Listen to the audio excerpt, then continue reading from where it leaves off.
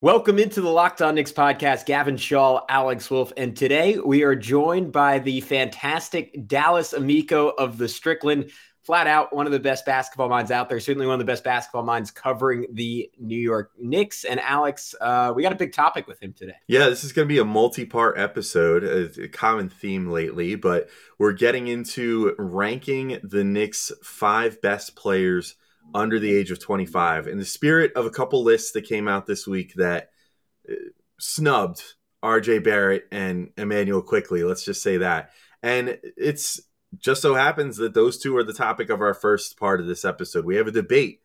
Who is the number one prospect under 25 on the Knicks? Is it RJ Barrett or is it Immanuel Quickley? Tune in next for the debate. You are Locked On Knicks, your daily New York Knicks podcast. Part of the Locked On Podcast Network. Your team every day. And I think we see Willis coming out. There he comes right now. Starks without a 5. Ewing for the win. Yes. Puck left. Now fires it. He's good.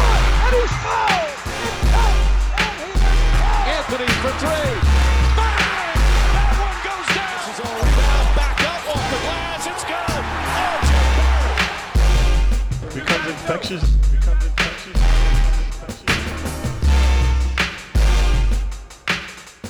You are Locked On Knicks, your daily New York Knicks podcast. We want to thank you for making Locked On Knicks your first listen today and every day. We're now available on all platforms, including, and you know this if you see our smiling faces, and you're soon to see Dallas Amico's extremely handsome smiling face on YouTube. So please, if you haven't already, go check us out on YouTube. Throw us a like, throw us a comment, throw us a subscription. The comments, Alex, they've been popping off lately. It's been fantastic. I am Gavin Shaw, a play-by-play broadcaster. You can check out my work these couple of months on the Varsity Media Sports Network, broadcasting some of the top lacrosse teams in the country at the high school level. He is Alex Wolf, editor-in-chief of The Strickland, the greatest website out there. You can find them on all social media at thestrick.land. And we are joined by one of his top lieutenants today, Dallas Amico, to rank the Knicks' best assets under the age of 25. I won't delay any longer. Let's get into it with Dallas for a fantastic conversation about RJ Barrett versus Immanuel Quickley. All right, as promised, we are joined by Dallas Amico of the Strickland. And Dallas, one of the great minds on Knicks Twitter, someone, can I call you Benji Ritholtz before Benji Ritholtz? I was learning when I first started doing this podcast, I was following Dallas all the time. I was learning a ton from him. Remember listening to him on Knicks Film School. Always someone I've gotten a ton of knowledge from. Was on last year for the Knicks for our playoff preview against the Hawks. And Dallas, it's been a minute. How are you doing, man? Welcome back to the show. Thanks for having me on. I don't know if I would say the Benji before Benji. He's awesome in his own sort of thing, but I take that as a compliment. For sure. No, just happy. Dallas, I just got to know how confident are you that you could go out and drop 30 right now on somebody? Not at all. My my style of play on the court is like maybe like a cross between Frank Ntilikina and a big man.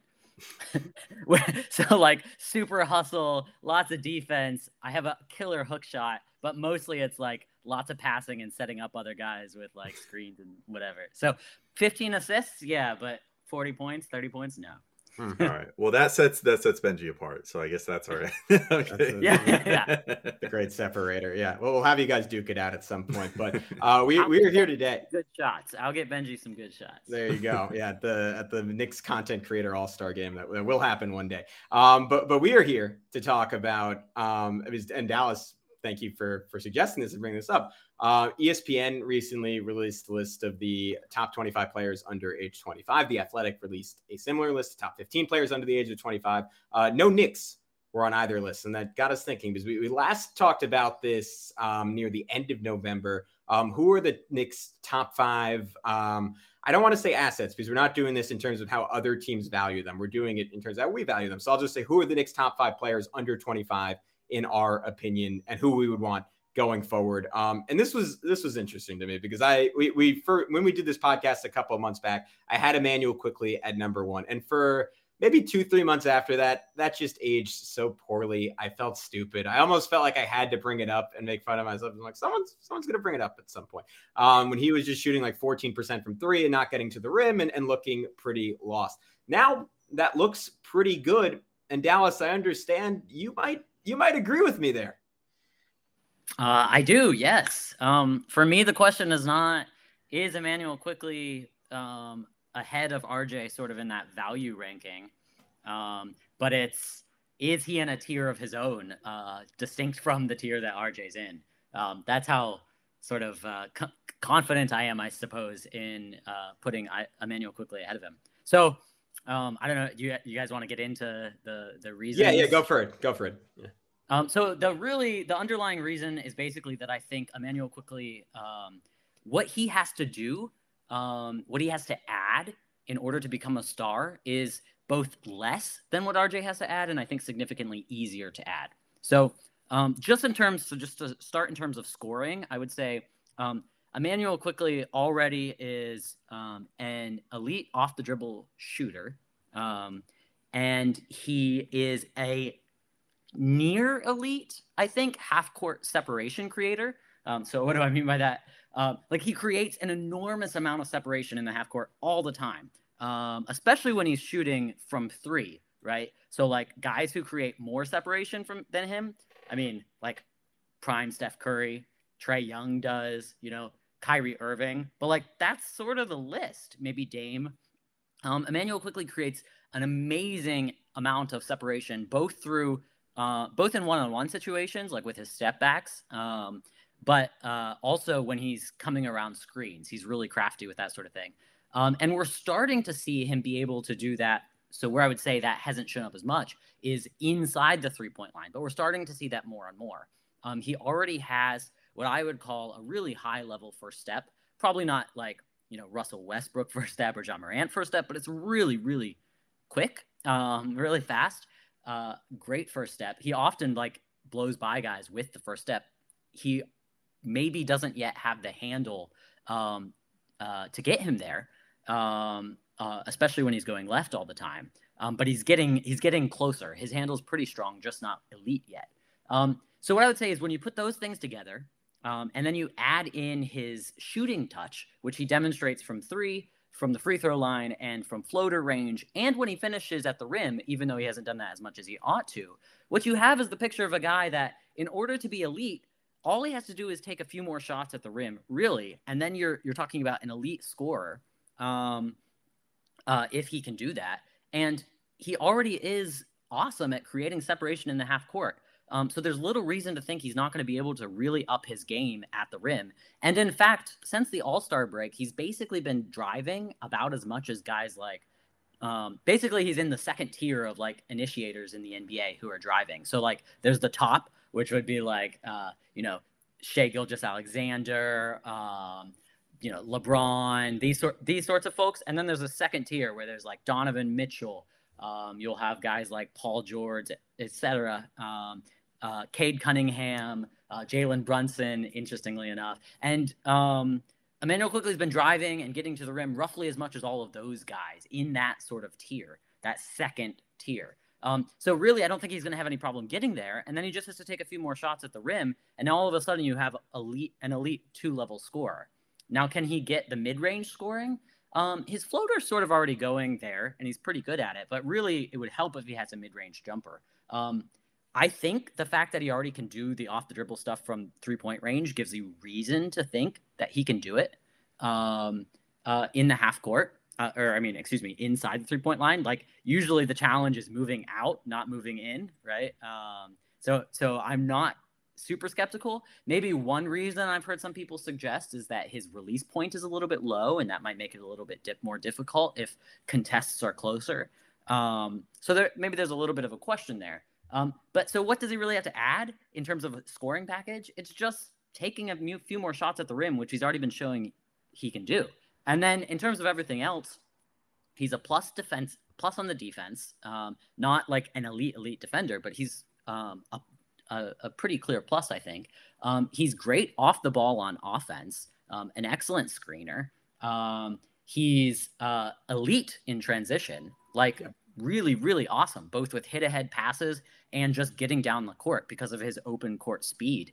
And he's a good decision maker. Not a great decision maker yet. He's got a lot of room to grow there, I think. All right, we'll be back with just a second for more of Dallas's takes on why Immanuel Quickley might be the Knicks' best player under 25 over RJ Barrett. I know one of the two of us vehemently disagrees with him.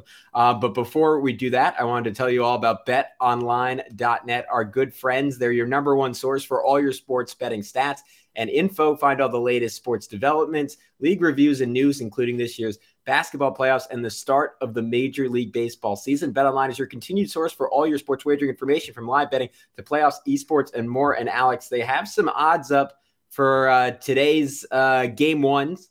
Memphis Grizzlies versus Minnesota Timberwolves. The Grizzlies are 6.5-point favorites in that one.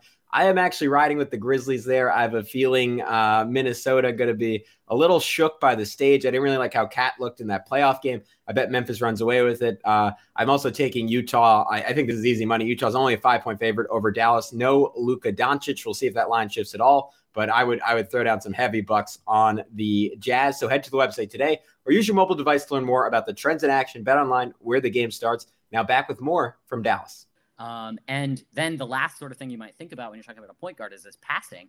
And there, I think he's got a lot of room for improvement too. He has the foundations, right? With his right hand, he can make pretty much every pass, the scoop lobs. He can make the one-hand hook pass. He can make two-hand passes. And he hits the left corner a lot as a result of that when he's driving right.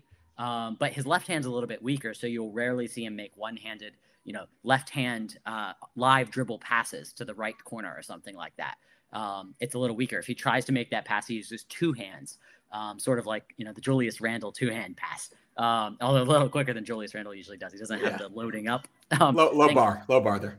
Low bar. But you put those things together, and you're looking at a guy who already is a really good player and really does not need that much to get to star level. And I mean, we were seeing it in the last few games of the season, the last week or so. I mean, putting up multiple triple doubles, yada, yada, yada. Not maybe against the most elite defenses, maybe teams not trying as hard. So there's some caveats there.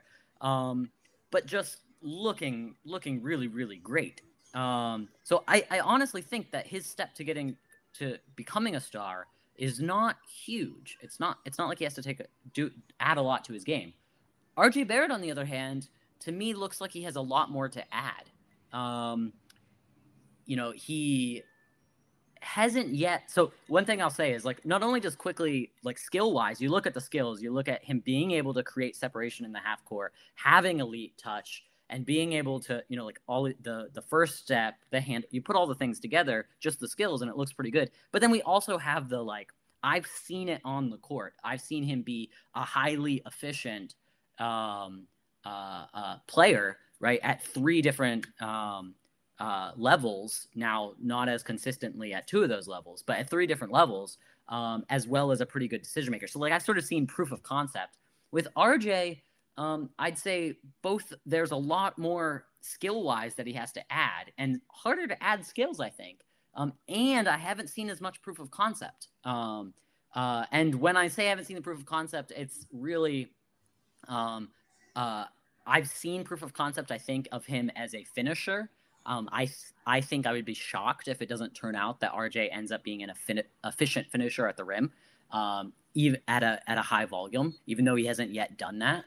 I would be pretty surprised if he doesn't figure that out. But from the other two levels, from 3-point range, from mid-range, so far there have been occasional attempts, right, at taking off the dribble threes, taking mid-range shots, but not a lot that we've seen. And when he's done it, it's not, we haven't had great results.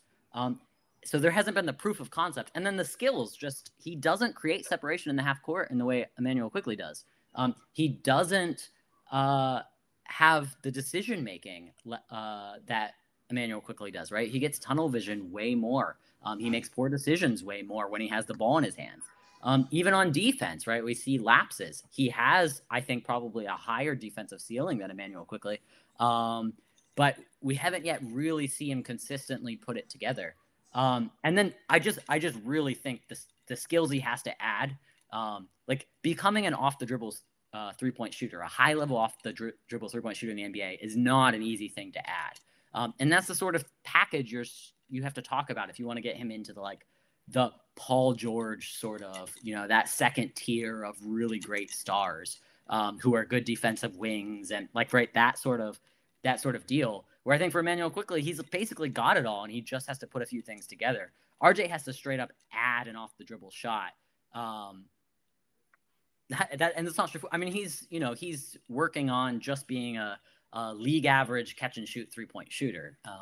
Anyways, so that's a start of why I have Immanuel Quickley above RJ Barrett and why I lean towards, even considering putting him in a tier ahead of RJ Barrett. But I'm interested to hear, I know Alex, you at least have, I think you mentioned RJ Barrett ahead of Immanuel Quickley. So I'm curious to hear what your thoughts are on it, Yeah, so I was actually going to say, to full disclosure, all of our lists, I think as of right now, I think when we mentioned them before recording, Gavin I'm pivoting. I'm going IQ number 1. Oh, you're going IQ? Yeah, this is my villain turn. This is my villain turn, Alex. I set you up for this.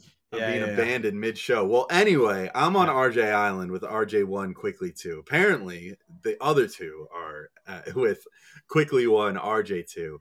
My rationale would be this. I think it comes down to, do you think it's easier to build a game from the inside out or build a game from the outside in?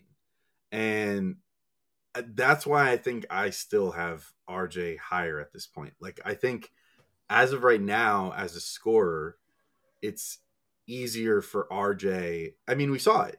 He averaged 25 points a game or so after the All-Star break. Now, granted, the efficiency was not the best. There was certainly some growing pains as far as learning to be a primary option on offense and everything that entails. But I think that RJ has, RJ's base is getting to the rim, drawing fouls, doing things, in that regard. Quickley's is starting on the perimeter, shooting on the perimeter. And to your point, Dallas, I think, and we talk about this all the time, the famous booty jail, all that stuff, trapping guys on his hip, getting inside, all that.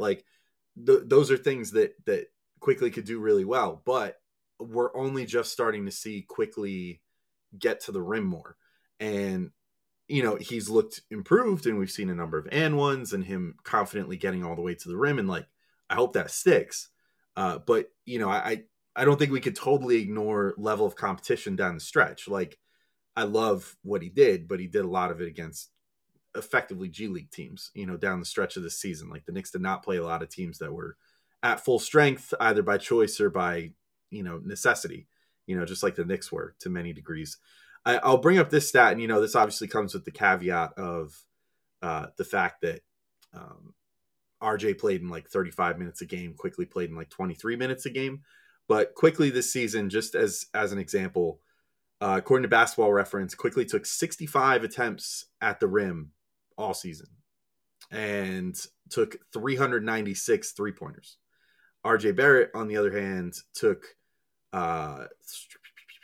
369 attempts at the rim and 404 3-pointers. I think that's he already has that hardened split. You know what I mean? Of having a good perimeter game, where he can shoot the three and shoot it pretty confidently. Shot 34% on the overall this year, but obviously if you take out some of the early parts of the season, which I feel like we have to give that caveat every year with RJ almost, but if you take out some of the early season stuff, he shot closer to 37 or so percent down the stretch of the season. And then, he also shot, and this could use some improvement, but shot 60% at the rim, drew a really solid number of free throws. I think that is developing for him in such a way that I could see him becoming an alpha type player quicker than I could see it happening with Quickley. I think just with Quickley, my reservations are still is he going to be able to put the whole package together? And is he going to be able, I don't think that getting to the rim has always been something that he's done or necessarily been able to do. So is he going to be able to embrace that more and put himself through, honestly, the hell of going to the rim that many times per game? It's not something that every player likes to do. because it's tough, you know, and we've seen Quickly before, and he occasionally reverts back to this, where he almost seems like he doesn't want to get all the way, instead goes for the floater instead. You could say that, you know, replaces a mid-range shot. I would sort of agree with you, but it can't replace a mid-range shot all the way out to like the free throw line, you know, at least not respectably. I will say, like, yes, his off the dribble shooting is way better. I pulled the NBA stats numbers on that too, you know, while you were talking Dallas, and like RJ, for example, shot on pull-ups, according to NBA stats, 25% on pull-up threes this year, 30.6% on pull-ups overall. Emmanuel Quickly shot 35% on pull-up threes and 37% pull-up overall. So obviously, like, Quickly definitely has that more in his bag at this point. And so I agree, that's obviously a super valuable skill. It's maybe a more rare skill than being able to get to the rim, but I think being able to get to the rim well and leverage that into free throws is a really important skill as well. And I think obviously RJ needs to work on the free throw shooting and stuff, but I guess the reasoning for me putting RJ ahead of Quickly is, at least as of right now, I could, like where you said you see an easier path for Quickly becoming a star than RJ. I think I see an easier path for RJ to become a star than Quickly, because it's almost like we talked about this when we were doing like a fake Zion trade recently, but I said, like, the fact that Zion could score 27 points per game without even really having a 3-point shot yet, it underscores just how amazing of a scorer he is. You know what I mean? And the fact that RJ can score 25 a game without really having that pull-up game nailed down yet, I feel like, to me, it just says to me, like, he just needs to tighten up things a little bit, but he's clearly working on the pull-ups, and he took a bunch of them this year. I would say more than any other year of his career easily. And, you know, so I think if he just tightens that up a little more and works on that skill, I think that he could get that nailed down before Quickly nailing down becoming like an elite guy, getting all the way to the rim and either finishing through contact or generating free throws, or both. That said, I actually think that both guys have a pretty decent chance of achieving those things. So I feel like it's razor thin margins here. It's just sort of like, what do you think is easier? Do you think it's easier to turn a good spot up game like RJ has into pull-ups, you know, like learn how to do pull-ups? Or do you think it's easier to, you know, turn good dribble penetration that Quickly has shown that he can generate into, you know, the tangible, like, getting to the rim and finishing? But Gavin, you trader, I'm curious real quick to hear what your reasoning is for abandoning me on RJ Island here. All right, we'll be right back in as I stage my crusade to anoint RJ Barrett the top under 25 prospect on the Knicks over Emmanuel Quickly. But first, I got to remind you guys that today's episode is brought to you by Built Bar. And you guys know the drill already. Come on. Built Bars are the best tasting protein bar on the market. It's like eating a candy bar. You don't even feel like you're eating a protein bar when you're eating a Built Bar, because every single one of them, I mean, first off, you go to unwrap one, it looks just like a candy bar. I've got one right here on YouTube. It looks just like a candy bar. You unwrap it. It's chocolate covered. It's fantastic tasting. It's like regular Built Bars are nice and chewy. They also have Built Puffs, which is like eating a protein infused marshmallow. Comes in so many great flavors like cinnamony churro, coconut marshmallow, banana cream pie. And in addition to all the great flavors and the textural superiority over other bars out there, on top of it, Built Bars are not going to give you the guilt of eating a real candy bar, because they have just 130 calories, 4 grams of sugar, and 4 grams of net carbs, compared to a whopping 17 grams of protein to help you recover after your workout. So if you want to get some Built Bars for yourself, go to Built.com and use promo code LOCKED15 to get 15% off your order. Again, use promo code LOCKED15 for 15% off at Built.com. And today's show is also brought to you by RockAuto.com. So maybe you had some Built Bars, got all bulked up, and you're feeling like you want to go outside and do something with your hands. Go work on your car. It's getting nice outside, you know. It's just like 80 degrees this past week for a couple of days. Perfect car working weather, and perfect time to order something from RockAuto.com. They are the best place to order your car parts, because they're going to give you a reliably low price no matter what, compared to what a mechanic pays or anybody. You're not going to have to pay a ton, and you don't have to deal with that unpleasant experience of going into a brick and mortar auto parts store, having them ask you all these questions that don't relate to what you need.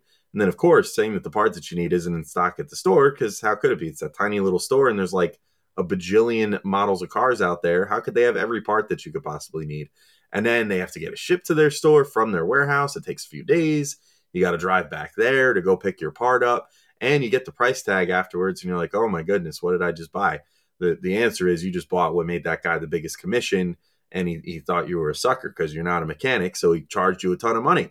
That's not the case at rockauto.com. You can save 30%, 50%, or even 100, potentially half or more off of what you would pay somewhere else at another brick and mortar auto parts store. They're also a family business. They've been serving do-it-yourselfers for over 20 years, and the prices are reliably low for everyone. If you're an at-home mechanic or a actual mechanic, whatever the case may be, Rock Auto is the best place, and they ship everything direct to your door. So go to rockauto.com right now, and you can see all the parts available for your car or truck, and be sure to write Locked On in their How Did You Hear About Us box so they know we sent you. Amazing selection, reliably low prices, all the parts your car will ever need. rockauto.com. Yeah, so... Can I say something real quick? Go ahead, Dallas. Yeah, please. So just on the scoring point, so one of the things you're saying is, RJ's already shown he's a scorer, and he's... So if you actually look at per 36 numbers, RJ Barrett, who has had an extra year, so he's in, should be better because you usually improve, right, year after year. His per 36 scoring is actually below Immanuel Quickley's, and Immanuel Quickley has scored more per 36 at a significantly higher true shooting percentage. Like, he's way more efficient. So I think when you look at like who actually has shown they can score and score efficiently on an NBA court, Immanuel Quickley has shown us that he can do it. RJ Barrett hasn't shown us he can be efficient from anywhere yet. I mean, I believe he'll get efficient eventually at the rim, but he's not done it yet. I mean, RJ was 3 points per game better than Quickley this year per 36. But what I said is for their career, right? Yeah. Oh, well, 19.1. For their career, Immanuel Quickley. I guess it's splitting hairs. Yeah, 19.1 to 18.8. So, yeah. But notice you should expect, right, there's usually a third-year scoring jump. So even with the third-year scoring jump, and RJ did have that scoring jump, Immanuel Quickley is scoring better than him. And then I don't know. I'll let Gavin talk now. I just wanted to point out that one thing. Yeah, like, if sure. you want to say, but he's shown the scoring. I think Quickley's been a better scorer throughout his career. Now against different competition because he's mostly played backups. But yeah, I feel like I'm like watching my parents fight right now because I'm so like I'm in both camps. I love both sides. I hear both arguments, and I think almost to argue against myself for a second and to like counter Dallas's point, I think the reason I initially wanted to have RJ at 1 is, to me at least, there's still, and like maybe this just isn't true, but this is embedded in my mind to some extent. There's a certain fragility to Quickley, or at least there was. Like when he wasn't shooting well, and like to his credit, he still continued playing the same way. His defense continued to be, I thought, really good at points, fantastic. I thought his the leaps he made as a passer shown through, particularly given that he didn't have the advantages that in the past were created by his shooting, that he was still such a good passer. That was so impressive to me. But there wasn't that force that RJ has. And I think where you lose some of the efficiency with RJ is that, like, to some extent, it's a skill to be able to get up 22 to 25 shots in an NBA game, especially at such a young age. And I think that's part of what people are betting on with RJ Barrett, is that he has both the mentality and the physical makeup to do that night after night after night. And I think it's fair to question with Quickley at his size without elite athletic ability, at least in the traditional run and jump sense. I think, Dallas, to your point, like there are certainly athletic traits that are elite for Quickley. I think that's sort of the question in my mind.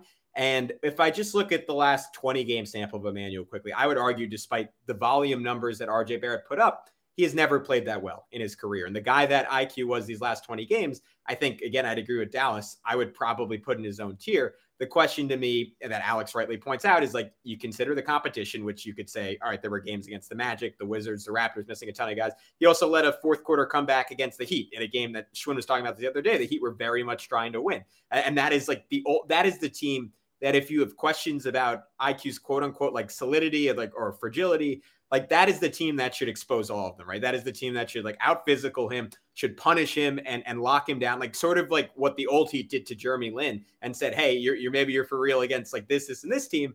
but you're not for real against us. And instead IQ came out, like, punched them in the mouth a couple of times, and it was beautiful to see. And I think that's what I'm betting on with my traitorous turn on Alex, that he is more so my type of basketball player than RJ Barrett is.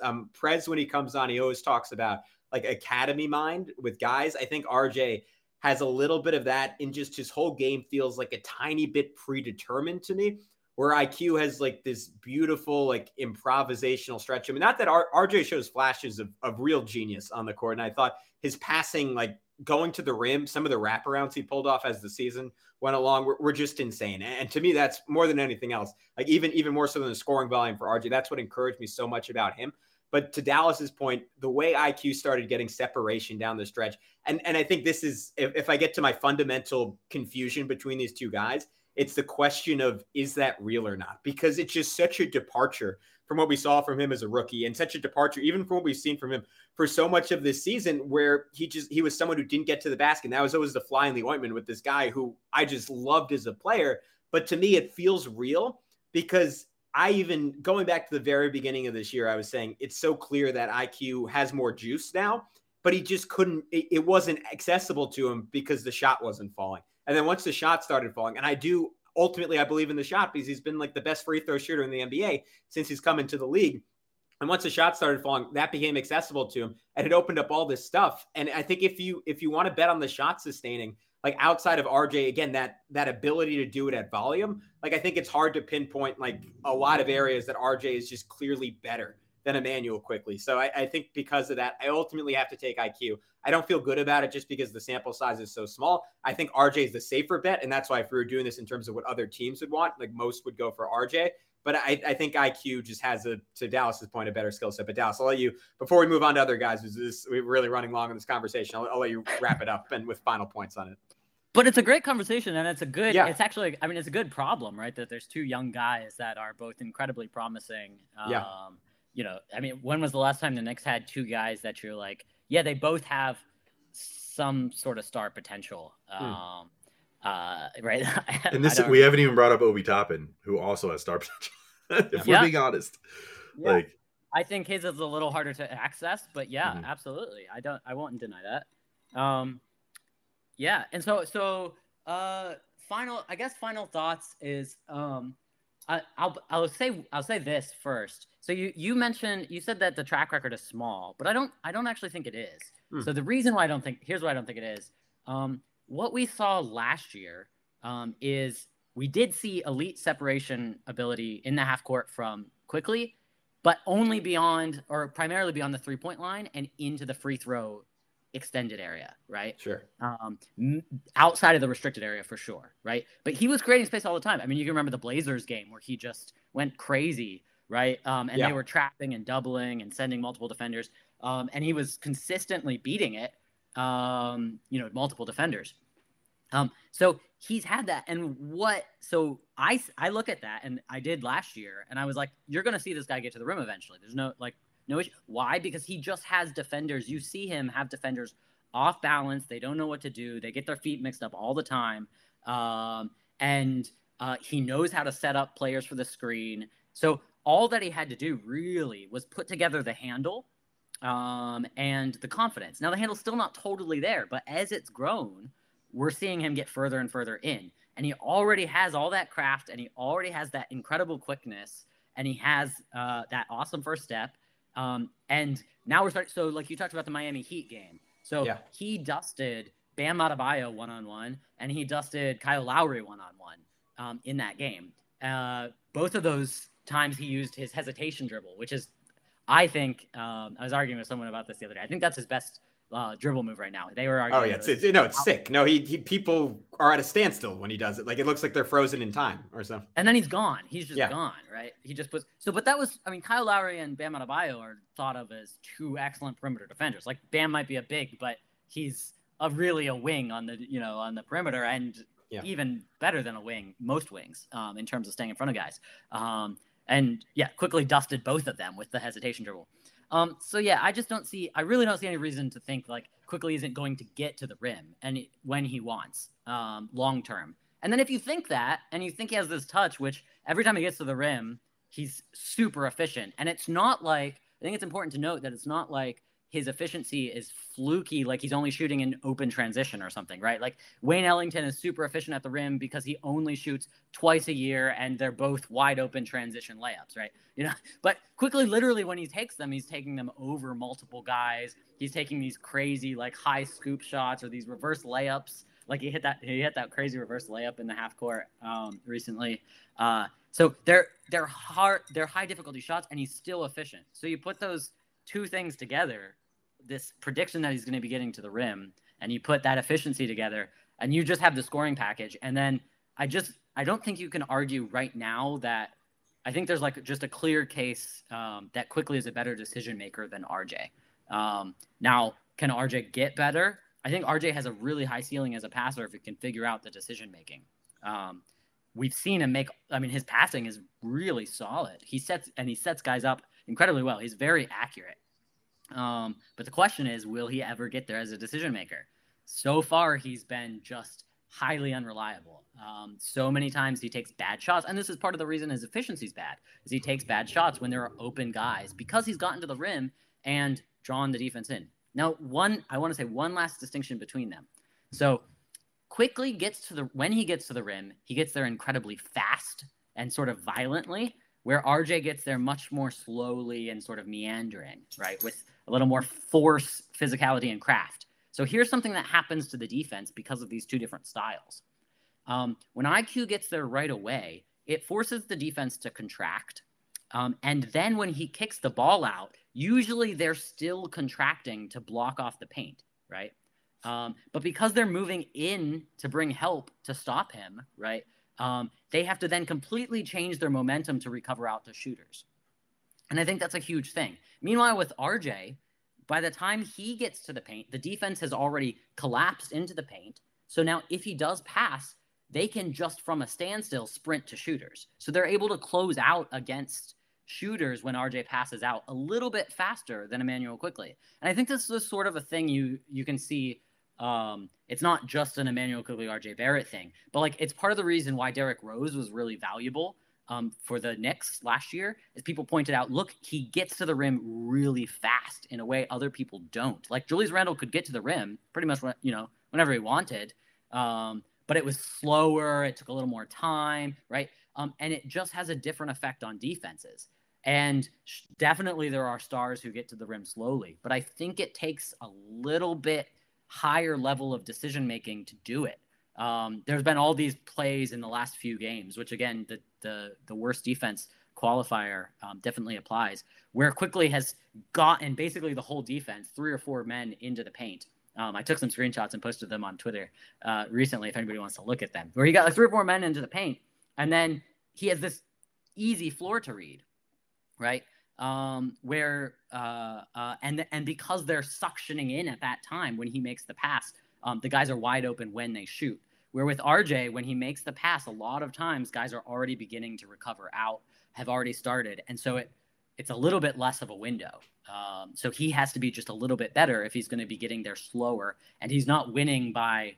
And that's another thing. He's not winning by creating. By beating his man. He's winning by like pushing his man all the way to the rim. So you need less help in those situations, right?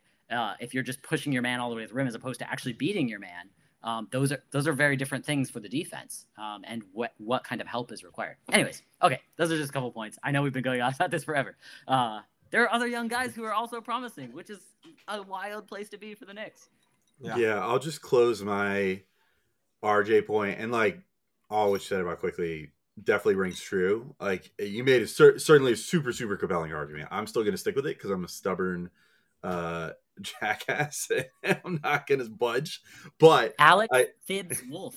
Yeah, exactly. RJ is best. And that's what I say because that's the rules. Anyway, I'm like me and Dallas. Alex watches the game 3 times. So yeah. I watched the games 3 times.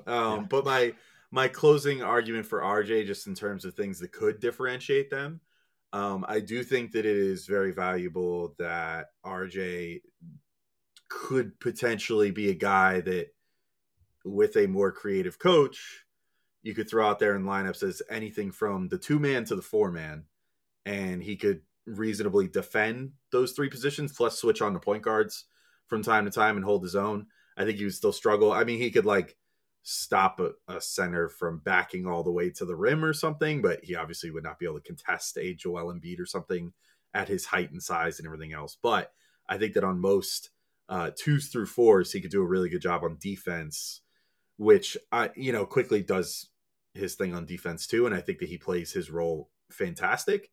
But I do think that there is a little bit of versatility there that could help RJ one way or the other. But I that's such an awesome point. Yeah. I just want to say I'm totally on board with that point. Mm-hmm. I think it's a great point. Yeah. Hopefully a more creative coach opens it more and doesn't go to RJ at the 4 only as a last possible resort thing. All right, guys. I'm bummed about it too, but that is it for this edition of the Locked On Knicks podcast. But if you enjoyed this conversation we had with Dallas, fear not, he is coming back for 2 more parts. Next time on Locked On Knicks, we come to a consensus on who the Knicks' 3rd best prospect under the age of 25 is. But we get into a whole lot of nuance of why that guy is our guy at number 3 before touching on who we have next on the list. So all that and more to look forward to in the future. But for now, he's Alex. I'm Gavin. Check us out on YouTube. We are new on there. If you haven't already, be good. Talk to you soon. Peace out.